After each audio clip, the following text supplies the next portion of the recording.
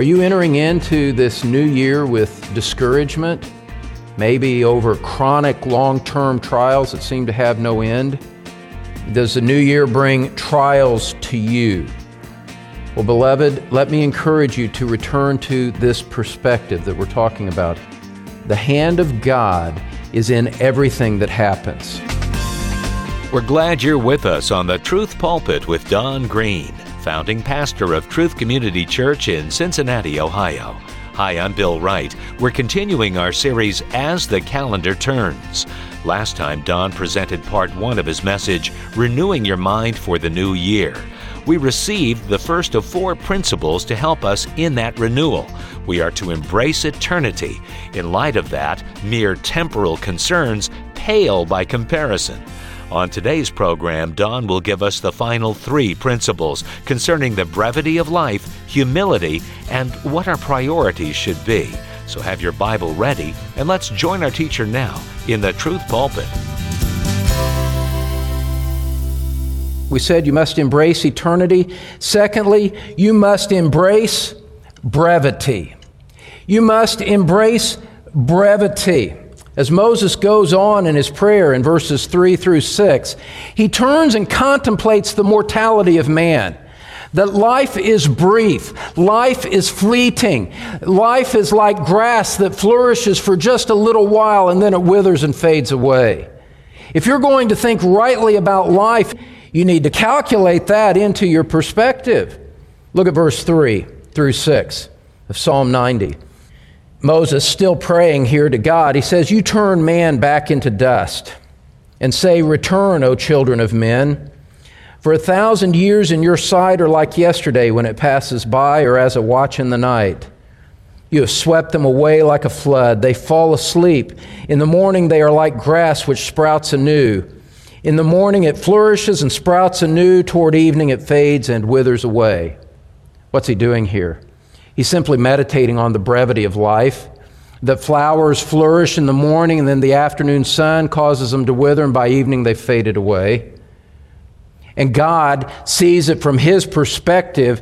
God is not inside of time like we are. He is outside of time, so that 1,000 years to God is like a 4-hour watch in the night. God has eternally existed, but you and I are transient. We die and we return to dust. And here's what you've got to think about as you contemplate life. Life lulls us. Life lulls you into a false sense of security. No doubt about it. Because today was pretty much like Monday was for all of us, wasn't it? Not much different from Sunday. So life and the days seem pretty much the same, and the years seem to be pretty much the same. And it lulls you into this sense that things are just the same, and day to day you start to think it's always going to be like this. You just start to presuppose it without even thinking about it. It never occurs to you, most of you in your conscious thought, that life changes and life brings much difference eventually. Actually, while we think about life being the same from day to day, actually, there's a much different picture that you need to think about it. Psalm 90, verses 7 through 11. He had just said that life flourishes, sprouts anew, evening fades and withers away. Why is it like that? Verse 7, "For because we have been consumed by your anger, and by your wrath we have been dismayed. You have placed our iniquities before you, our secret sins in the light of your presence. For all our days have declined in your fury. We have finished our years like a sigh. As for the days of our life, they contain 70 years, or if due to strength, 80 years. Yet their pride is but labor and sorrow, for soon it is gone and we fly away." Soon it's gone. Who understands the power of your anger and your fury according to the fear that is due you? What he's saying is, life is brief. And in this next section that I just read, he says it's brief because God has judged the human race for sin. Our secret sins are exposed in His presence. God is a holy God who does not accept the sin and rebellion of man as a permanent condition of the existence of the universe. And Romans 5, as you know, teaches us that death entered into the world through sin. And so the sin of man has consequences, and they are inescapable consequences. Death surely follows sin because Scripture says that the soul that sins, it will die. Now, remember what I said about the context here, and to understand what Moses is saying here in Psalm 90. Moses is writing this at the end of the wilderness wanderings, where the whole generation of Israel would die in the wilderness as judgment for their rebellion against God.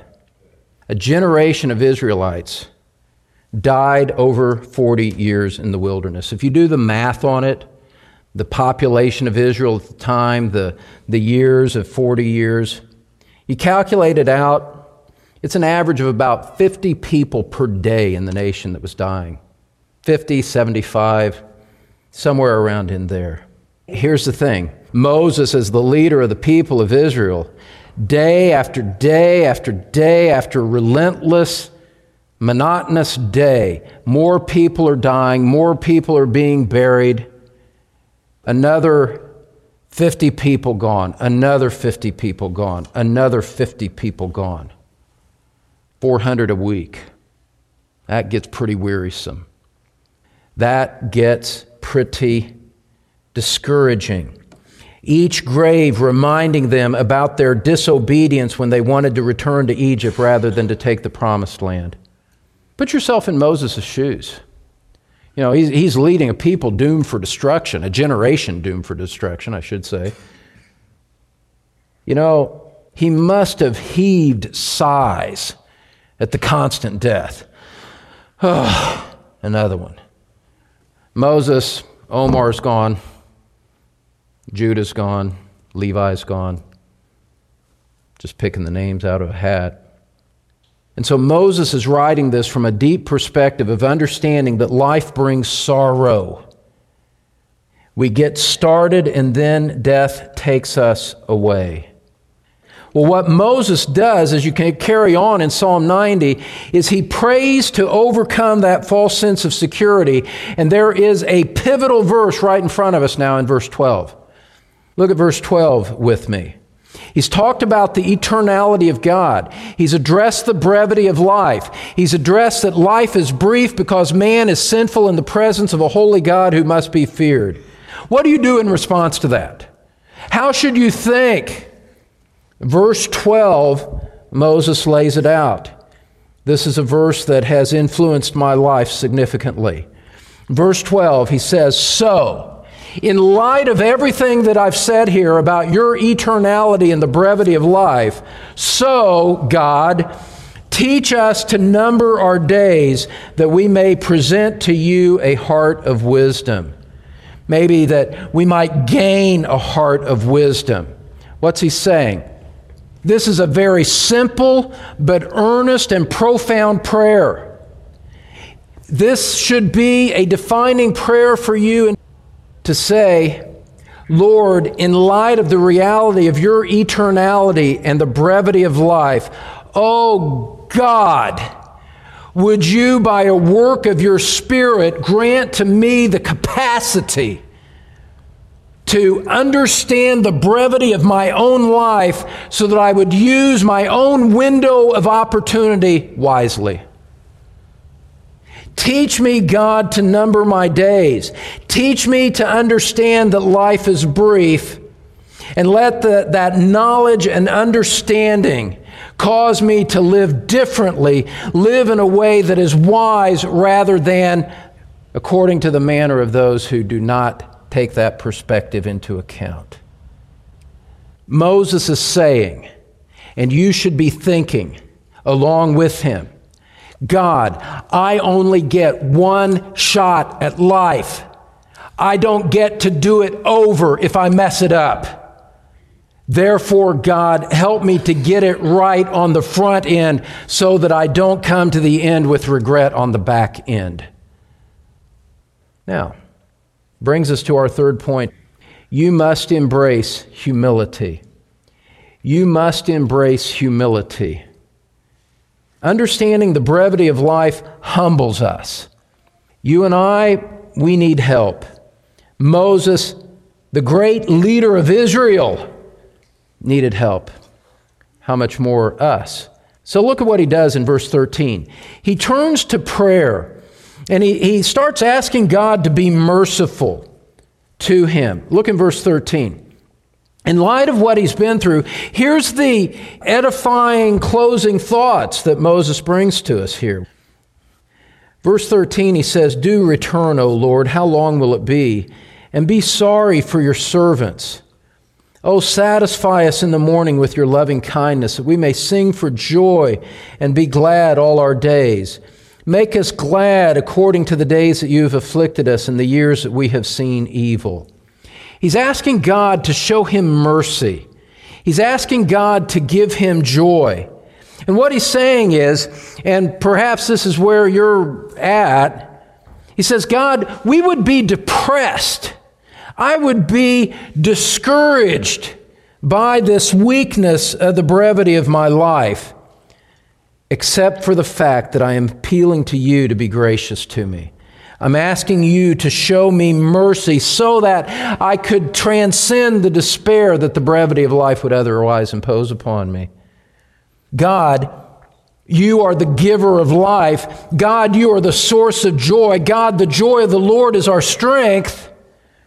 Then God, grant me grace that I might be able to walk through this brief life with a sense of your mercy, of confidence in your goodness, of joy, despite the brevity.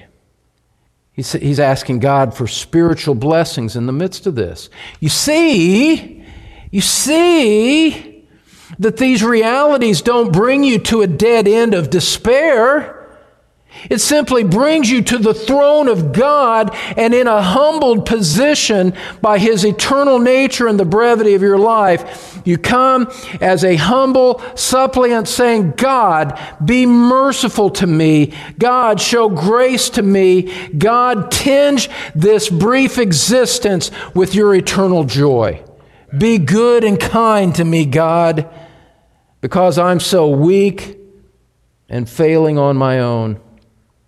And then he goes further, and he asks God to bless his labor.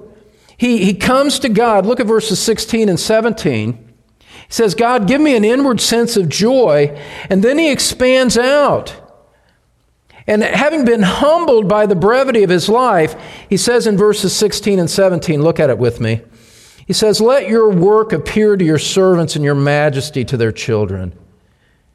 He says, let the favor of the Lord our God be upon us, and confirm for us the work of our hands. Yes, confirm the work of our hands.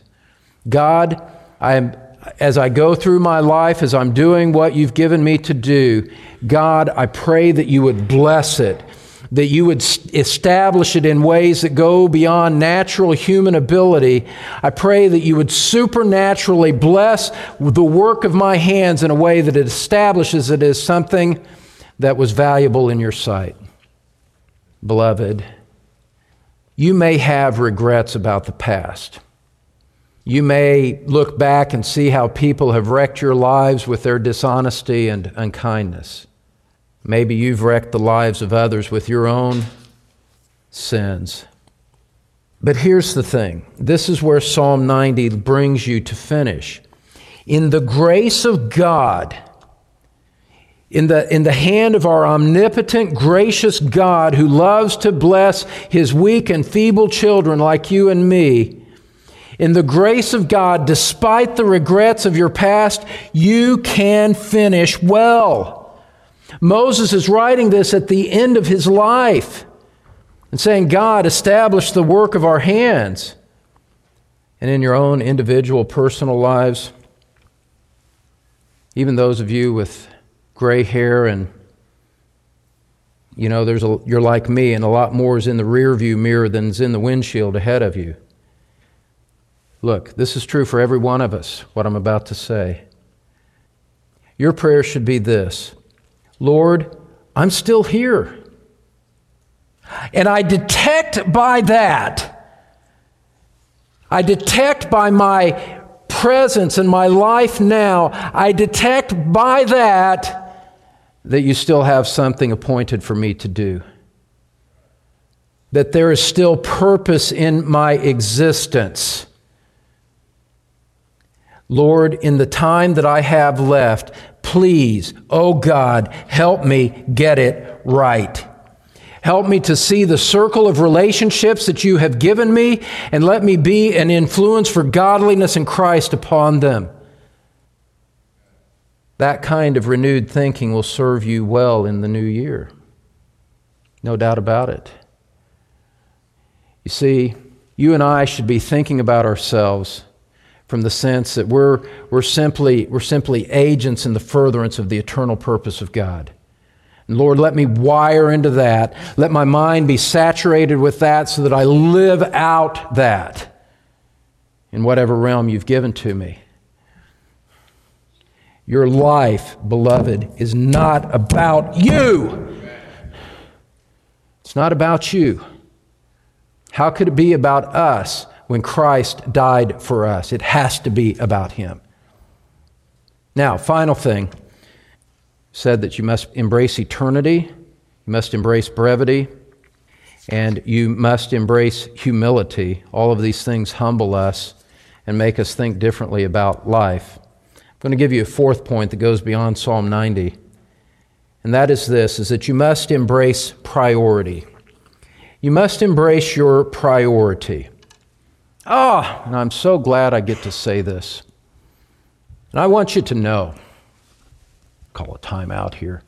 I want you to know that I can't begin to express how much I appreciate the fact that you all come to hear God's Word.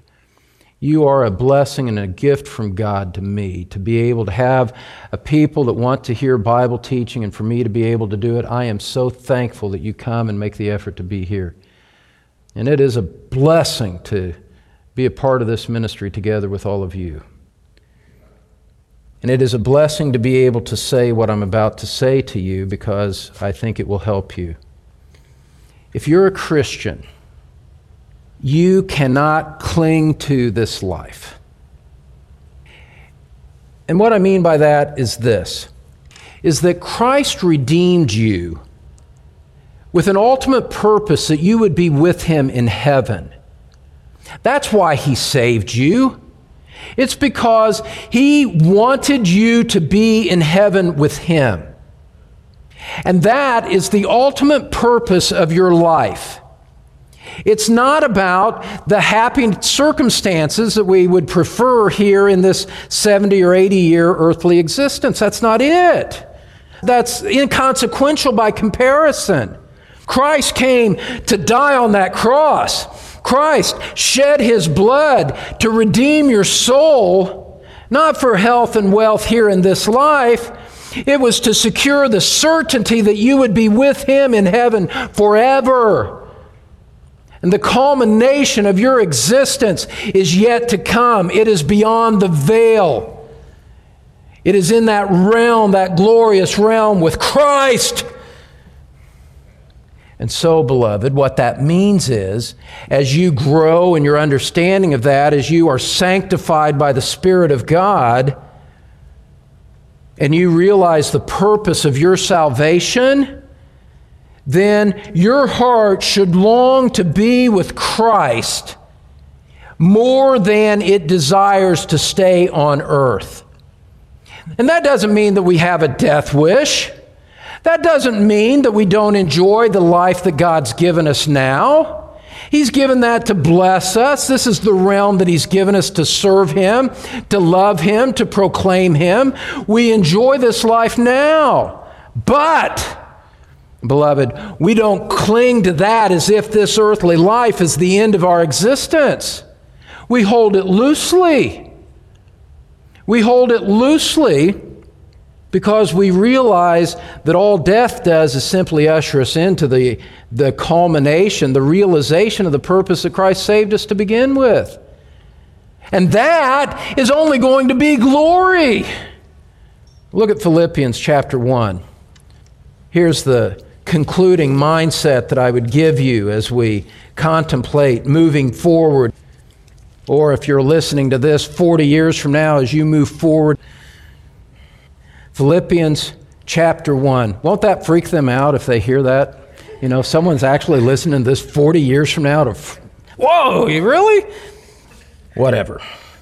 Philippians chapter 1, verse 21. Look at what Paul says in this familiar passage. Here's the priority. For to me, to live is Christ, and to die is gain. But if I am to live on in the flesh, this will mean fruitful labor for me, and I don't know which to choose. But I am hard-pressed from both directions, having the desire to depart and be with Christ, for that is very much better. Yet to remain on in the flesh is more necessary for your sake. What's Paul saying here? He's saying, I'll stay as long as Christ wants me to stay. And I'll be glad to do it. Paul, writing to the church in Philippi, says, I'll serve you and it'll be to your benefit if I stay with you. But he says the deepest desire of my heart is to be with Christ, to be with my Redeemer, to be the one who bled for my soul. In the final analysis, I want to be with Him. See, and that's the true desire of every true Christian. Maybe you need a little time and help to think through that and come to that conclusion and realization. But the path of Scripture is so clear and direct on this that the redeemed heart says, I was saved to be with Christ in heaven forever. That's what I ultimately want. I love Christ more than anything on this earth, more than any circumstance in this life, more than any position or relationship that I could have. I want to be with Christ. And so the ultimate culmination is what I long for. Now, if He in His wisdom says, no, not yet, I want you there a little longer, there's things for you to do, I'll embrace that. But the heart priority, I want to be with Christ. My goal, the reason that I exist as a Christian, the reason that you exist as a Christian, is so that one day you would enter into God's eternal presence. That's why you exist. Is for you to be in the immediate presence of Christ forever. And death only escorts you into that glory. You know what embracing that priority does? It frees you to leave when the time comes. You don't have to be afraid. You don't have to look at it with regret and saying, oh, I wish I had a few more years to go. No, we look at death and we realize that from an earthly sense, it's an enemy still. Christ conquered death with His resurrection, and Christ uses death to usher us into the realization of the whole purpose for which He saved us. That is how much He has overturned the consequences of sin. Sin led to death, ushered death into the world. Christ now uses death to usher us as Christians into the presence of God. How great is He to be able to turn things so completely upside down like that? And so there's no fear. There's no reason for you to be afraid if you're in Christ. There's no reason to look back with regret because Christ has covered that. There's no reason to fear the future in this life because Christ is with us. That's our priority. For some of you, that's not your priority, and your soul needs to be rebuked and chastened by everything that we've said here. You've lived in neglect of Christ. You're not even a Christian. You wear the mask of one, but underneath is the reality that everyone might not suspect, but God knows and you know. You're not even a Christian. You need to turn to Christ in humble faith for the forgiveness of your sins. Won't you turn to Christ? Won't you turn to Him and His blood atonement for sinners and enter into this great spiritual current? Not a current that leads to earthly death and regret, but a current that sweeps us into heaven. We hope you've been encouraged by Pastor Don Green's message today on the Truth Pulpit, and that you'll continue to renew your mind daily by immersing yourself into God's glorious Word. There's more to come in our current series, As the Calendar Turns, so tune into our next broadcast. Right now, though, Don's back here in studio with some closing words. Hi, friend. As we close today, I just want to make something available to you. You know, as you listen to these radio broadcasts, they have to fit into a 25-minute format, and we're very grateful for the opportunity the Lord's given us to do just that. But the radio messages are born out of a longer sermon message that contains more information, more background, a fuller explanation of the passage than what we're able to do on radio. So I encourage you to go to our website and find the link that says Follow Don's Pulpit. That'll lead you to a podcast that gives you the full-length sermons from every Sunday and every Tuesday from my pulpit. I really think that it'll minister to you over time to hear the full-length messages, so we make that available for free, and we would love you to join us in that way as well. Thanks, Don. And friend, to take advantage of what Don just mentioned, visit thetruthpulpit.com. I'm Bill Wright, inviting you back next time when Don Green presents more from The Truth Pulpit.